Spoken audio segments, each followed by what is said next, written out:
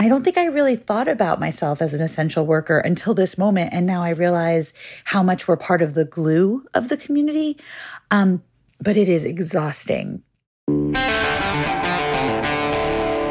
This is Death, Sex, and Money from WNYC. I'm Anna Sale. In the past few days, we've heard from so many of you who aren't staying home right now because your job has been deemed essential.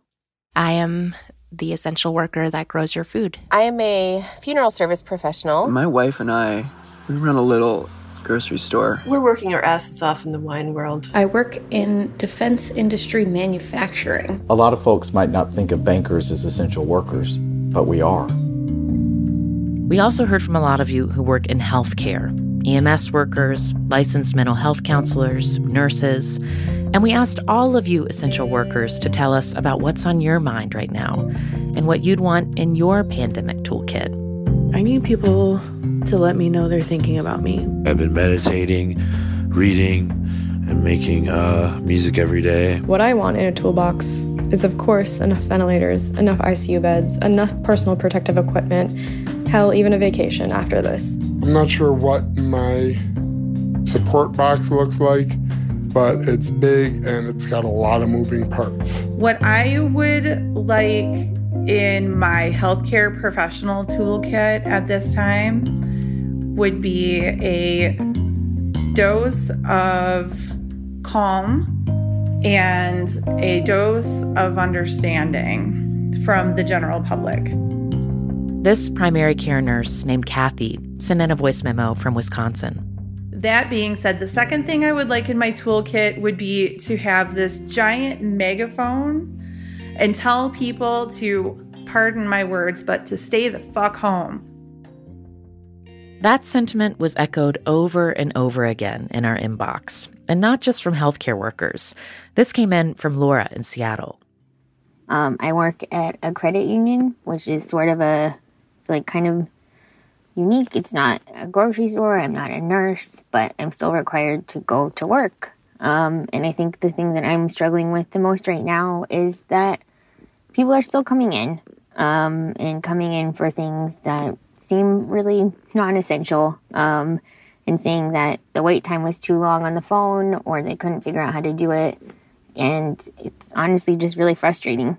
I feel like I'm having to put myself at risk because other people are wanting to get out of their house.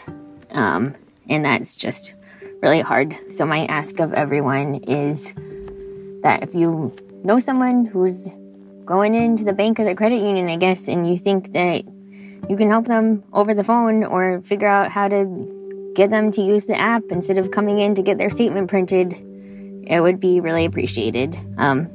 So just think about the people you're affecting when you leave your house.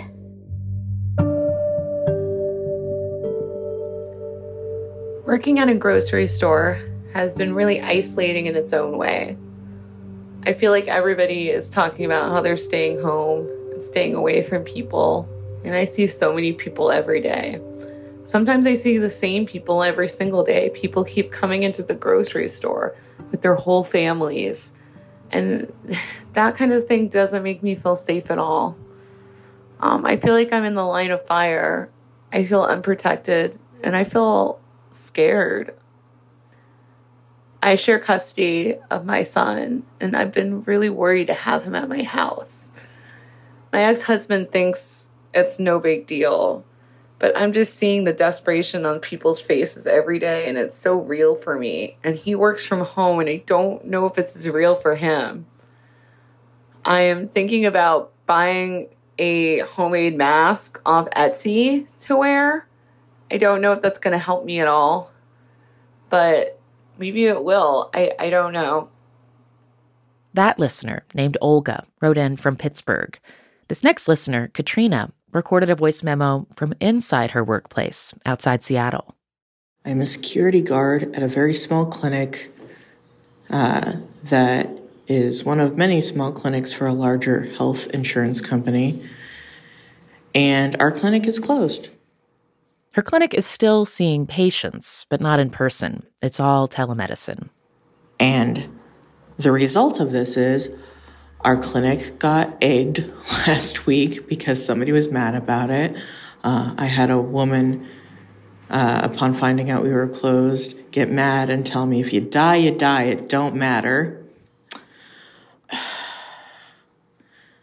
Which is all just work stuff. That's all just work stuff. Doesn't even tap into the people in my life who are high risk, who I'm scared for, my immediate family members who I've had to personally yell at to tell them that you need to be safer and you need to be doing safer things with your body and your presence in the world, because the actions you are currently taking are putting you at risk and putting the people around you at risk. And then there are the community groups where people are really trying to help one another out. And that's very good. But even in my little clinic where we're hardly seeing anybody and we're not at high risk over here, we're just not.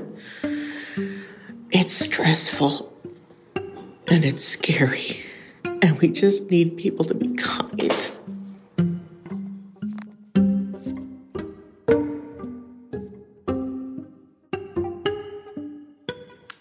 My name is Sharon, and I am a CNA who works at a hospital, and I'm on the front lines taking care of COVID-19 patients.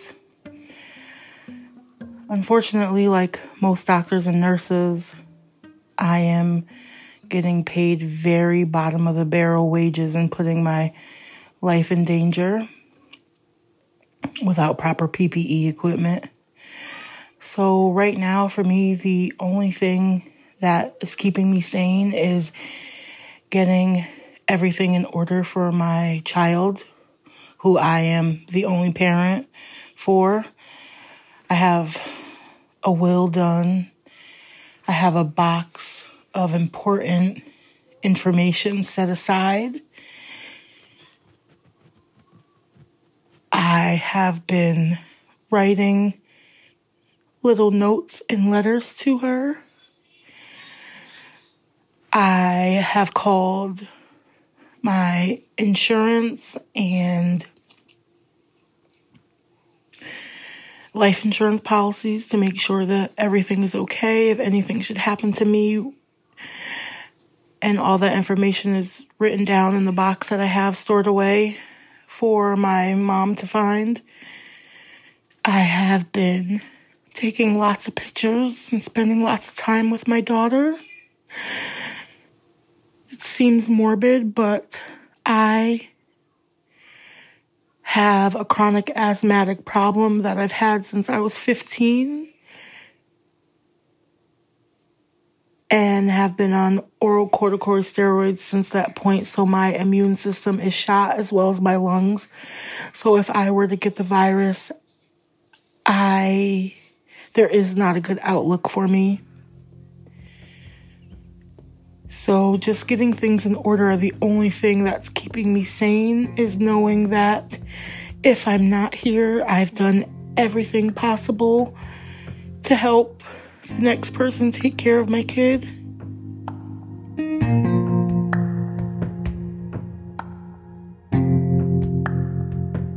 My name is Tristan. I am an essential worker. I am a product operator for a small engineering company here in Long Island, New York. We provide power supplies and equipment for the military as one of our clients. And what I'm thinking about right now as we go through this coronavirus epidemic is reliance on my faith on God to help us get through this. In the book of James, it is written that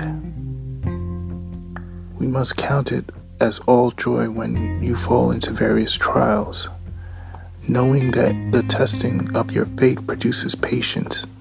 But let patience have its perfect work, that you may be perfect and complete, lacking nothing.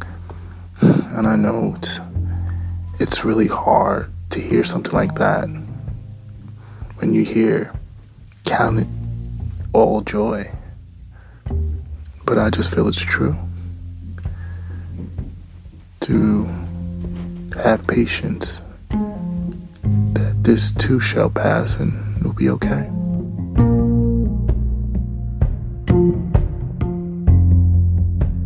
Coming up, more of your voice memos about being essential workers and what's helping you get through this time. I've watched a lot of Harry Potter because it's familiar and comforting, and I've been reading just easy books that don't require my brain much because it's an escape. And that is how I am coping. Not well, but also not awful, I guess. I don't know. Somewhere in the middle of normal.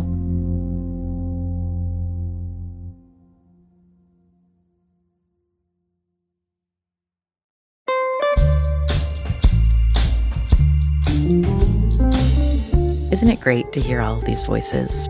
For me, someone who is sticking close to home and hasn't seen a lot of people I'm not related to, I really appreciate hearing from those of you who are still going in to do essential work day in and day out for the rest of us.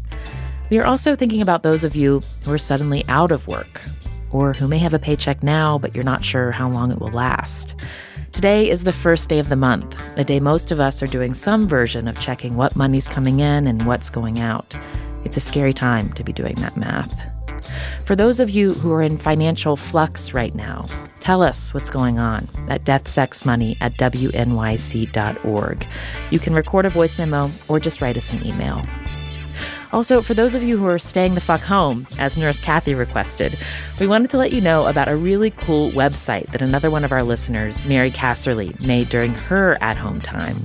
It takes all of your suggestions for things to keep you busy at home that you put into our Death, Sex, and Money pandemic toolkit and randomizes them, so you get a different suggestion each time you click.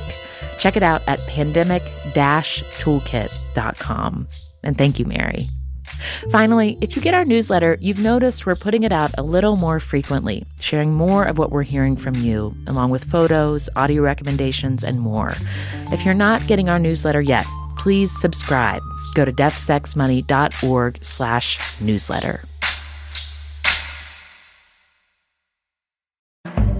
This episode is brought to you by Fail Better, David Duchovny's new podcast with Limonada Media. On Fail Better, David, who has experienced both low and high-profile failures throughout his life, explores the vast world of failure, how it holds us back, propels us forward, and ultimately shapes our lives. Each week, he will chat with guests like Ben Stiller, Bette Midler, and more about how our perceived failures have actually been our biggest catalysts for growth, revelation, and even healing. Through these conversations, he hopes listeners can learn how to embrace the opportunity of failure and fail better together. Fail Better is out now wherever you get your podcasts. We have had a lot of exciting new things to share with you about the show recently, but this might be some of our biggest news yet. Death, Sex, and Money is officially going to be live in New York City at the Tribeca Festival on June 11th. And I want to personally invite you to the live taping we'll be doing with the legendary journalist Kara Swisher. If you know Kara's work, you know her ability to get people to tell her things is unmatched. And she does it in her signature hard-charging way. She's not afraid of things getting a little combustible. I have a slightly different interview style, so we're going to talk about that and play around with that in experimental ways that I think will make this a special show unlike any of our other live shows up to this point. And it's not often that I get to do a live Death, Sex, and Money show in New York, so I really hope to see you there. Whether you're in the city, on the East Coast, or just been looking for a reason to visit New York City, come on June 11th for this show. You can get tickets now at tribecafilm.com/deathsexmoney. We are so excited to see you there.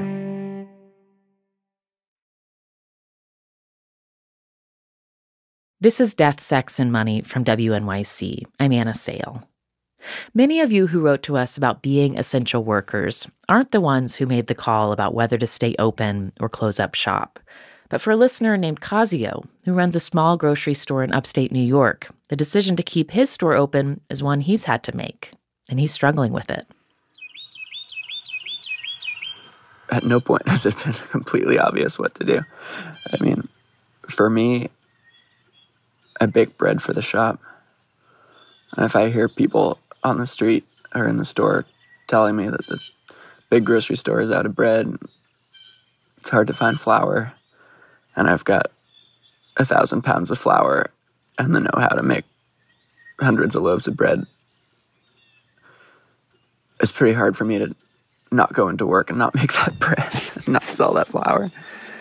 But at the same time, every day, keeping the business open, there's a part of me that feels like, what if we're creating the hot spot in town? What if we're the place where everyone is going to get infected? You know, I've definitely got friends and other people telling me, like, you don't have to stay open. You could just close and go home like so many other people and have some nice family time. But I don't know, one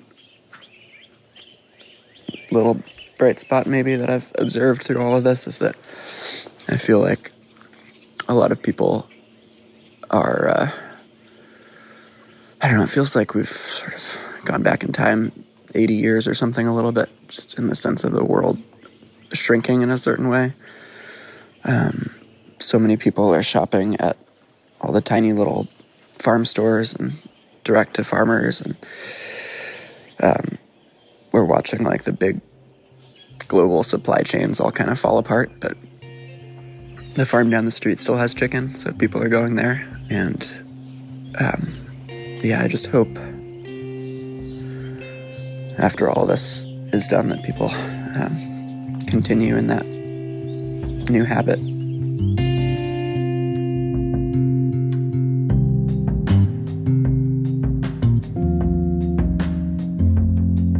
Hi, Anna. My name's Beth. So I just got out of work. I'm a mail carrier. I work in rural Maine. My mail route is 54 miles, and I have one bathroom that I can access on my mail route. It's in the beginning of my route, which doesn't help me when I'm out in the middle of the woods and I need to wash my hands so that I can eat my lunch. I don't know if this virus is on the mail, the packages, the mailboxes, and I touch every piece of mail, every letter that somebody's licked, every mailbox, every package. I touch everything. And I wonder if I am carrying this virus in my truck. I wonder if I'm leaving it at somebody's house for somebody else to get. Am I giving it to the disabled vet that can't leave his house, that gets his medication from me? Am I giving it to the breast cancer survivor? Am I giving it to the pregnant women on my route? Am I giving it to the little girl who gets her food from me every week because she has severe food allergies? Am I leaving that virus on a package that she opens every week? It's scary. And I asked my postmaster if I could have some hand sanitizer, and he said we didn't have any. And people still walk up to my mail truck and say, "Hey, how's it going?" And they don't stay 6 feet away, and I worry. And I have an 8-year-old daughter at home. She's out of school. She stays with my mom while I have to come to work every day. And am I bringing this virus home to her? And then I worry, she's been out of school for 2 weeks now. She's going to be out of school for another month. As far as we know, it could be longer. How far behind is she going to be in school? She already struggles. She's already in special ed. Yeah. As a mom, I'm just so worried. I'm working, anywhere between 40 and 60 hours a week, and I have to come home and homeschool my kid, and I'm just so stressed out. And I just feel like nobody's taking this seriously. Hey, my name is Jackson. I work at an independent bookstore in Chicago, which is closed to the public, but still sending books to people in the mail. And it's been kind of interesting to see what people are buying right now, what people want to read. There's like some really on-the-nose kind of things. But also, some people are just sort of buying things that have nothing to do with what's going on right now. People getting like big stacks of like philosophy books and obviously cooking stuff. I know that I'm not really on the front lines like the healthcare professionals and grocery store workers and janitors out there doing the really dangerous stuff right now. So I'm very lucky that I can keep going in and sort of doing normal days when it seems like everything else is so not normal. And I feel lucky to be able to send books to people who may be stuck inside or maybe are still going to work and need something to take their mind off of what's happening when they get home. I'm just, trying to do my tiny little thing that maybe is helping somebody feel something or learn something or just have a page to turn.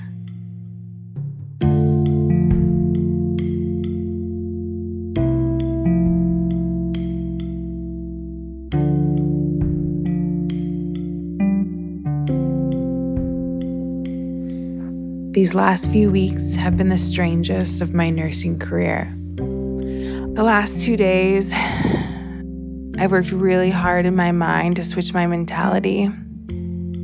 There are many factors about the situation that I cannot change.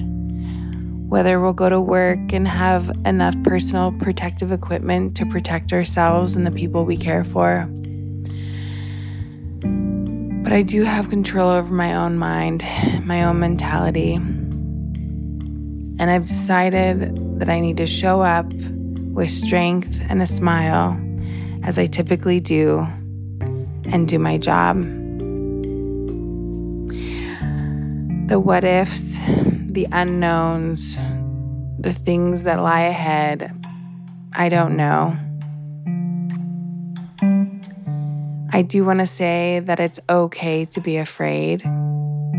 I know many people that I love and respect and work alongside are scared, and that is okay. I just know for myself that I cannot operate from a place of fear. That's never been my style. That's not how I've lived my life. And now more than ever, I need to dig deep and show up.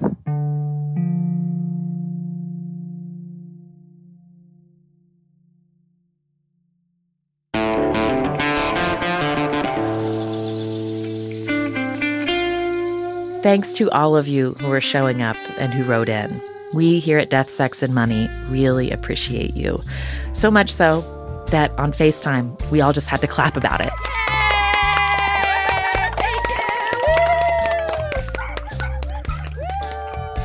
Death, Sex, and Money is a listener-supported production of WNYC Studios in New York. I'm based usually at the studios of the investigative podcast Reveal in Emeryville, California. Our team includes Katie Bishop, Annabelle Bacon, Afi Yellow Duke, Emily Botine, and Andrew Dunn. Our intern is Ayo Osabamiro. The Reverend John DeLore and Steve Lewis wrote our theme music. And thanks to Suzanne Winchell in Rochester, New York, who's a sustaining member of Death, Sex, and Money. Join Suzanne and support what we do here by going to deathsexmoney.org/donate. I'm on Twitter at Anna Sale. The show is at Death, Sex, Money on Twitter, Facebook, and Instagram. And you can email us anytime at deathsexmoney@wnyc.org. I'm Anna Sale, and this is Death, Sex, and Money from WNYC.